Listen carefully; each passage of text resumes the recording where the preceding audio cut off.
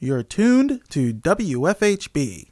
Volunteer-powered, listener-supported community radio for South Central Indiana.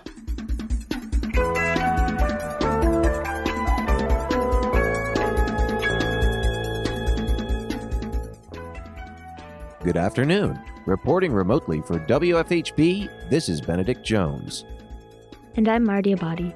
This is the WFHB local news for Tuesday, April 19th, 2022. I and many other undergraduates have been very appalled to find out that as our tuition is increased every year, none of it goes to graduate workers.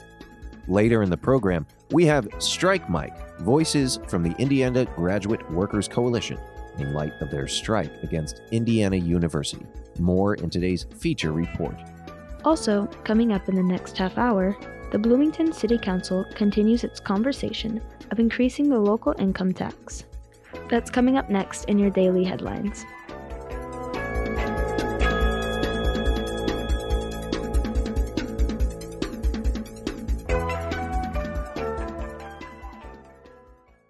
The Bloomington City Council continued discussing the local income tax at their Committee of the Whole meeting on April 13th. Mayor John Hamilton presented on the proposed local income tax increase.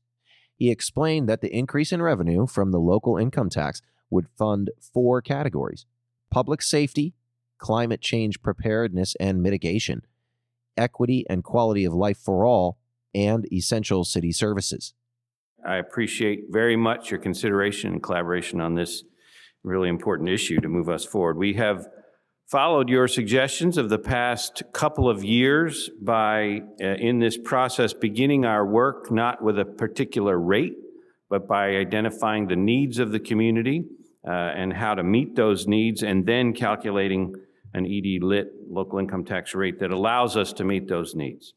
I will briefly summarize the proposal for you and the public watching, then again hear from our controller and our corporate counsel to outline basic financial and procedural points. We're proposing new revenue based on 4 categories, 4 buckets, if you will, of critical community needs. 2 buckets focus on present pressing needs for city government directly to serve our residents: public safety and essential services. Public safety needs include salary costs under the recently negotiated Fraternal Order of Police contingent contract, as well as supportive services and critical facility upgrades for fire and police. Essential service needs include clear pressures to increase support for all our other city personnel, as well as deferred and ongoing basic maintenance needs and very real cost increases for supplies and services, as well as inexorable revenue declines in certain areas. 2 of the buckets focus on meeting critical future community needs: climate change and equity and quality of life. Regarding the emergency of climate change and the need to mitigate, adapt, and develop resilience, we are proposing significant enhancements to our state-leading public transit system, as well as dedicated annual funding to implement our progressive climate action plan. Regarding equity and quality of life, we are proposing significant investments in improving access to safe and quality housing across our city, both ownership and rental, as well as helping people access good jobs and continuing traditional support for our arts and local food sectors. Finally, we are earmarking funds to help those taxpayers who may face challenges from the LIT itself, an economic equity fund to support those in need. City Controller Jeff Underwood warned that the budget is scrupulous as it is, and without adding additional revenue, they might be forced to make budget cuts they don't want to make. We don't have a lot of disposable costs that we can get rid of that you would be happy that we would get rid of, and those would be the forward-facing, outward programs that we go to help the public with. Beyond that, then we're looking at personnel. And I don't want to sound alarmist, but it's true. We have to look at that. And the most valuable resource that we have are people. And we have increasingly seen that we're no longer able to operate like government did 20 years ago. 20 years ago, government's benefits were by far the best that we had that could be offered in public or private. And the benefit of longevity with it allowed us to pay a lesser amount. But everyone's caught up with us, and those benefits are equal or better than what we can do anymore. And we're seeing people get pulled away for better paying jobs across every function inside the city. So that structural need to fund our budget, to keep good people, to be competitive, to attract the best and the brightest to come work in city government, because there's a lot of reasons people don't want to do that anymore. It's been called the Great Exodus, is we have to have the ability to pay those people and to fund their operations. And I would ask you to approve this increase, and none of us take it lightly to ask you for that. So thank you. Councilmember Isabel Piedmont Smith asked how the Economic Equity Fund would be distributed. Mayor Hamilton responded. I think the first thing I would say is that it begins, that Economic Equity Fund, as a statement of commitment and intention to state that when we do put a tax increase in place, we are going to earmark and identify in this proposal in front of you $1 million to do that kind of support. We don't have an exact program. We're happy to work with you on that. We're looking at things like potential individual development accounts, which can be it's a long-standing program used around the country to help people save, matching savings. We would look to coordinate with the Community Action Program Agency, the United Way Agency, Jack Hawkins funds. There's lots of options for that. And we're willing and very eager to look at exactly the most effective way to do it. But what we're doing with this is stating that at least this part of the tax increase would be dedicated to that purpose. And we'll do whatever works best in terms of accomplishing that. Piedmont Smith said that she is still concerned that constituents won't know how to access the funds, even if they are set aside. I guess when I talk with people who are worried about their household budget because of this increase, it's hard for me to say, well, we have $1 million and it'll help you, without knowing how is it going to help them. Councilmember Jim Sims was in favor of increasing the local income tax and said that he thinks the council will be able to reach a consensus on the amount. And if we keep talking, I think we'll be able to do a package I think we can all live with. I hope so. I'd also like to hear other things later, a little bit more later, about the Green River panel and where that still might fit. Is that here, or is that funded from some things we've already approved? Or I do support climate initiatives and climate change and that sort of thing. But I am convinced that if we don't broaden our scope and make it more of a regional effort, then a lot of the things that we're going to do is just for naught. I mean, we'll like ourselves, we'll be great because we've done all this. But outside of that scope, what did we really do? So I'm not so sure what we can do, but I do know that we can begin conversations. We can use that green panel committee to extend. We've just put another position in ESD, and I think we'll utilize that for some of those same purposes. But that's what I want to hear moving forward. How do we broaden, in particular with climate change and some of those initiatives? The council will have a public hearing on the local income tax on April 20th. At the Blooming Utilities Service Board meeting on April 11th, Jane Flagg and Assistant Director of Engineering, Brad Schroeder, presented on behalf of Utilities Engineer Jane Flagg, who was unable to present due to technical difficulties. This is a contract with Donahue and Associates to go in and inspect the culvert. This was actually the culvert that was replaced back in the 2003 project. We're getting failure of concrete and exposed rebar underneath the culvert. So we need Donahue to go in and do a structural inspection of that and see what kind of repairs are necessary to do. So Donahue is the original designer and they're able to do the inspection. So that's what this contract's about. Board member Amanda Burnham asked if the inspection would require any street closures. Schroeder said that the inspection would take place underground, so no street closures would be necessary. Board member Megan Parmenter asked about how long the culvert should have lasted in an ideal scenario, and if there was any warranty on it. Schroeder responded, No, we shouldn't be. And that's hopefully what we'll learn from this also a little bit, and so we can prevent it. Yeah, I mean, the culvert this is just upstream from the large culvert we're replacing now. That was kind of phase one. We're into the next phase. The one we're replacing is 50, 70 years old. I mean, they're expected to last, really a long time. So part of this is we'll try to understand why it's. I guess, is there any kind of liability on that, or like if it fails within so many years, it goes back on on the design not or anything like that? Yeah, Okay. no, we're beyond that. Thank you. Mm-hmm. The board unanimously voted to approve the agreement with Donahue and Associates. The next meeting will be held on April 25th.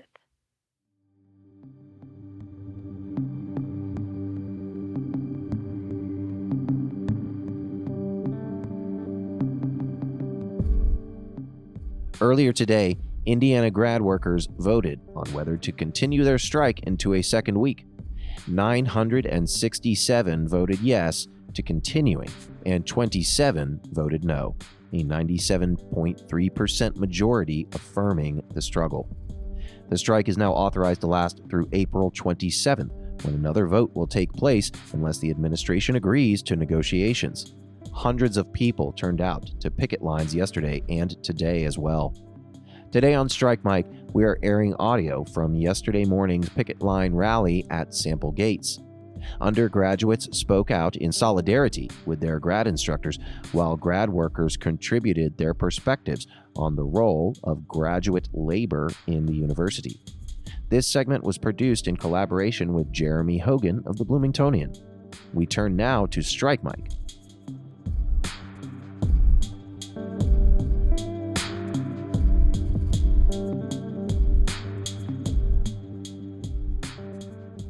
I'd like to talk about how it will benefit undergraduates, and I would like to talk about what the university has done so far.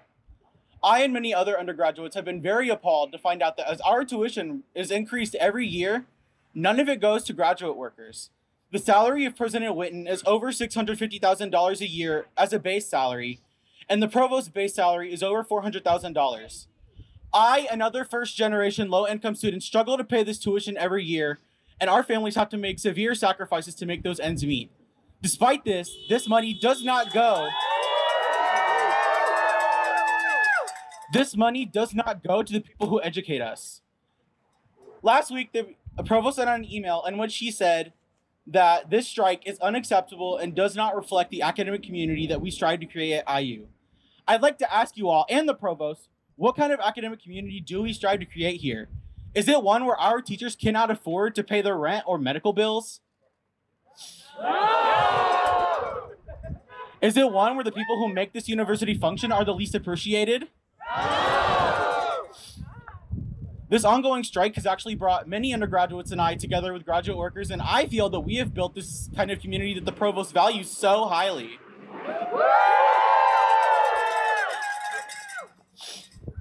The Dean of the College and Arts of Sciences also shamefully asked us to turn against our graduate workers and to report them for striking.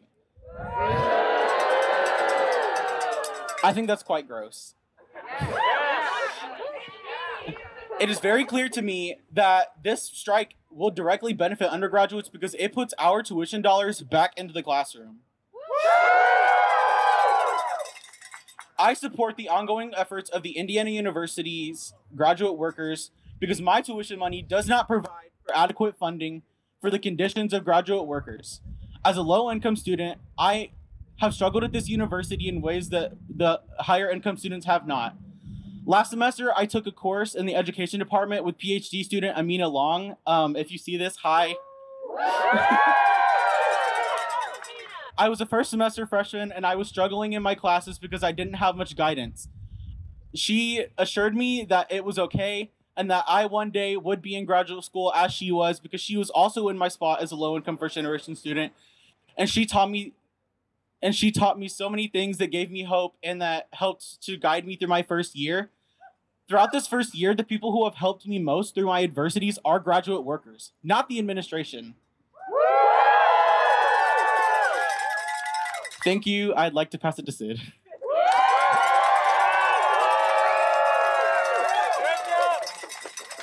Okay, my name is Sid, and I'm a junior studying environmental science and Spanish here at IU as an undergraduate student.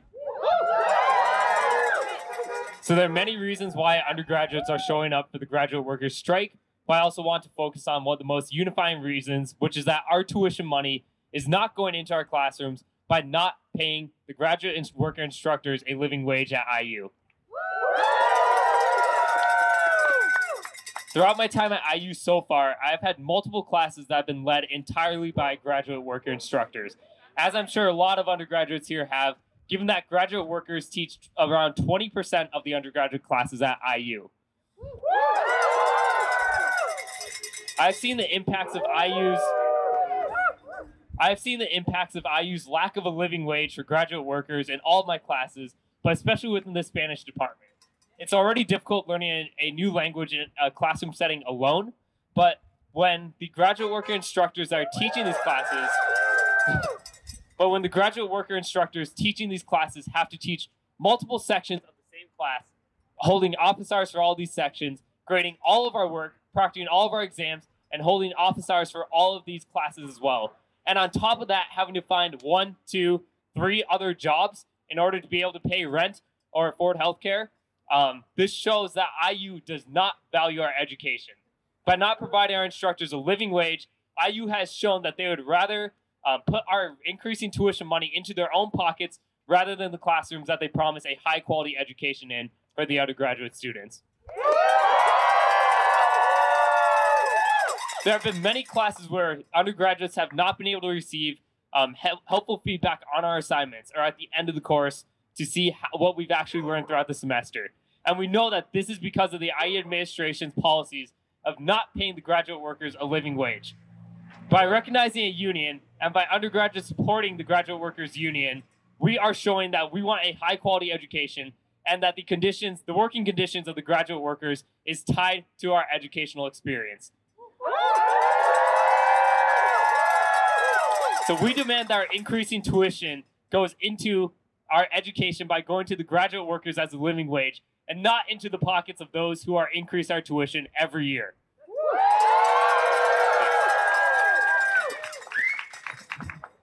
Good afternoon, folks. My name is Jackson Bell.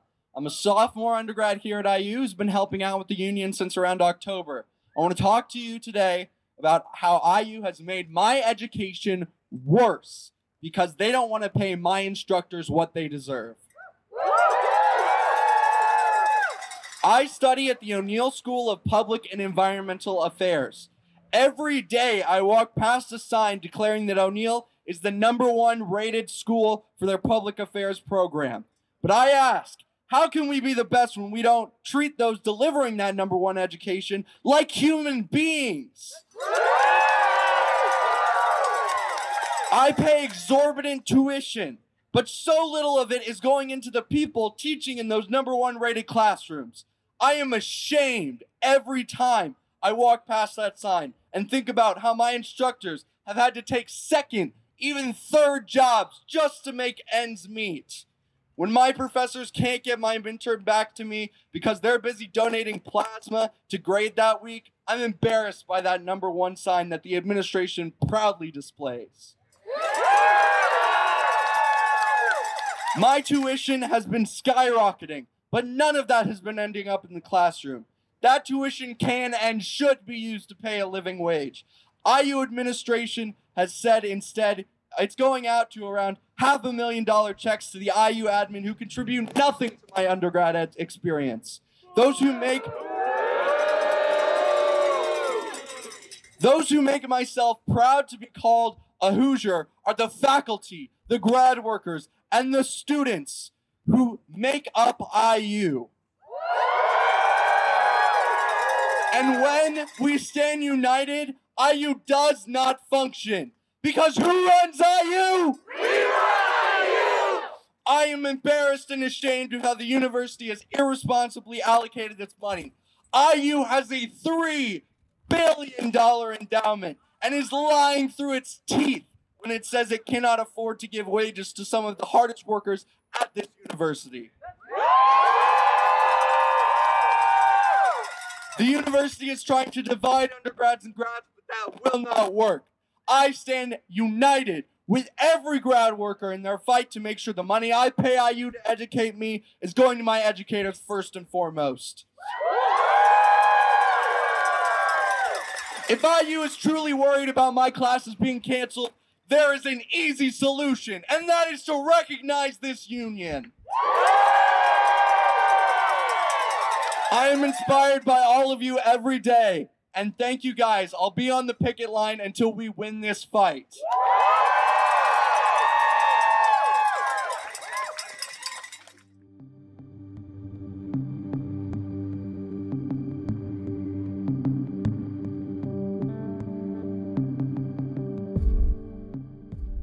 You're currently listening to Strike Mike, voices from the Indiana Graduate Workers Coalition, in light of the latest strike against Indiana University. The audio you're listening to was gathered by Jeremy Hogan of the Bloomingtonian. This comes from yesterday's morning picket line rally at the sample gates on IU Bloomington's campus.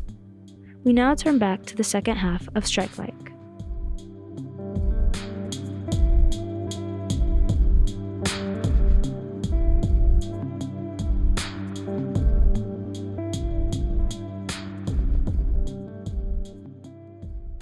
My name is Tess Given, and I'm a graduate worker in the English department here, and I am so happy and proud, if a little excited, to be out here today with all of you. That's my grad workers. That's my undergraduate colleagues. And that's the faculty and staff who are out here supporting us too. And we are all here today because we love our jobs, we love our coworkers, and we love our undergraduates. I came to IU because it gave me the chance to grow as an intellectual, but also because it gave me the chance to grow as a teacher.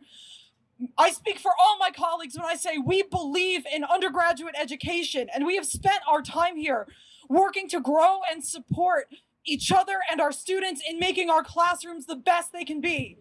We are what makes IU great. I would say we work tirelessly, but I know that's not true. Most of the people I know, myself included, work themselves to the bone to make sure that we do right by our students. It's because we believe that that's what our students deserve. When the pandemic came, graduate workers took it on full force. We are the face and the heart of undergraduate education here. We worked and continue to work to support our students intellectually, emotionally, and logistically beyond the call of duty, and certainly beyond the call of exploitative contracts and an administration that considers us merely students. At best, the administration says that teaching is a part-time job, as if it's a gig that just keeps us busy. Whether we're instructors of record, discussion section leaders, graders, or something else, I know that teaching is anything but part-time. We are excellent because we take our teaching seriously, because we treat it not as a side hustle, but as a chance to meaningfully help our students grow and to grow ourselves. That's why I'm here today. I'm fighting so that I can continue to give my students the education they deserve. They came to a world-class institution, and that reputation comes from us. But it can no longer come at our expense.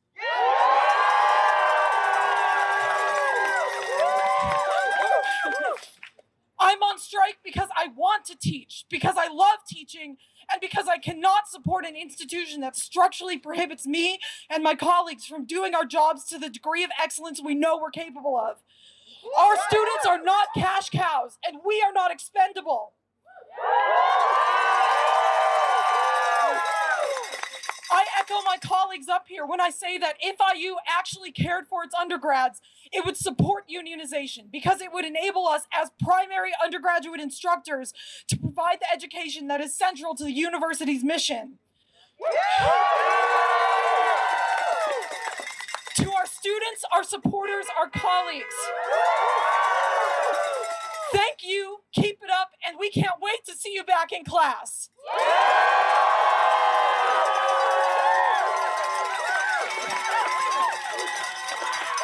All right. We're excited to have another undergraduate speaker. This is Sim Cloyd, a freshman undergraduate. Thanks so much, Sim. Hi, my name is Sim Cloyd. I'm a freshman in the College of Arts and Sciences. I am studying English with a concentration in creative writing, minors in theater and drama, and gender studies. I am here today because I am so embarrassed what's happening. Our graduate students are not making enough stipends to make a living, are not making a living wage to live here in Bloomington. The best classes I have taken here have been led by grad students. I want to shout out Olivia Adams, Marina Mechnam, Noelle Wheeler. I want to shout out Carly Morris, who is still teaching. I love you. I want to shout out everyone who cannot be out here today because they are scared. Because they are scared they're going to get fired. But they love this union. They love this school. I love this school, and I am embarrassed. I want to shout out Rose Zinnia, who has pushed my writing to places it could never be today. I want to be in the creative writing MFA program, and I want to be able to push myself. But I will not do that. I will not do that if I can't make a living wage. It doesn't even make sense. IU says that we are the best. IU says that we are Hoosiers. We are the best school in Indiana, and that is false. That is false. If we cannot make a living wage, if we have to go on strike to make money, that doesn't even make sense. So I say to everyone watching, I say to parents at home, I say to students who aren't here, I say to grad students who cannot be here, I say, we stand with you. We all stand with you. I am amazed by all of you here right now. I will be here every day, like all of us. I will be here every day until IU recognizes us. Thank you.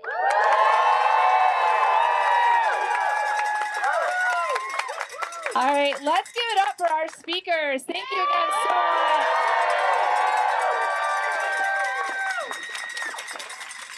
Again, this is not a small movement. This is not a small group of people. This is the entire campus community coming together to say graduate worker pay, graduate worker conditions are everyone's conditions on campus. And we are all stronger when graduate workers are stronger. So, who runs this union? We run this union! What do we want? A union! When do we want it? Now! Let's get this.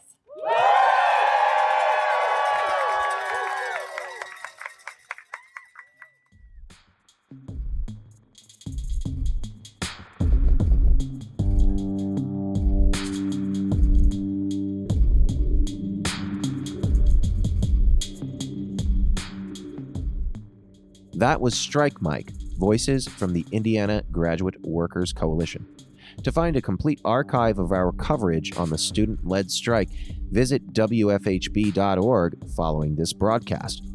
Support for WFHB local news is brought to you by MPI Solar, a Bloomington business specializing in solar hot water, solar electricity, and solar hot air systems. MPI Solar designs and installs solar power generation systems that encourage independence and individual responsibility.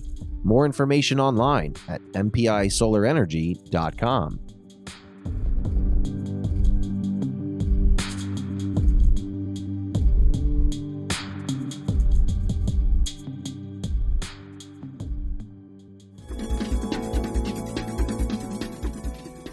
You've been listening to the WFHB Local News. Today's headlines were written by Noelle Herhusky-Schneider in partnership with CATS, Community Access Television Services. Our feature was produced by Jeremy Hogan, Hugh Farrell, and Cade Young. Our theme music is provided by Mark Bingham and the Social Climbers. Engineer and executive producer is Cade Young. For WFHB, I'm Marty Abadi. And I'm Benedict Jones. Thanks for supporting Indiana's only volunteer-powered, listener-supported, independent daily news program. You can hear tonight's full broadcast online at WFHB.org. The WFHB local news is also available as a podcast. Just search our call letters, WFHB, wherever you listen to your podcasts. Subscribe to never miss another local news program.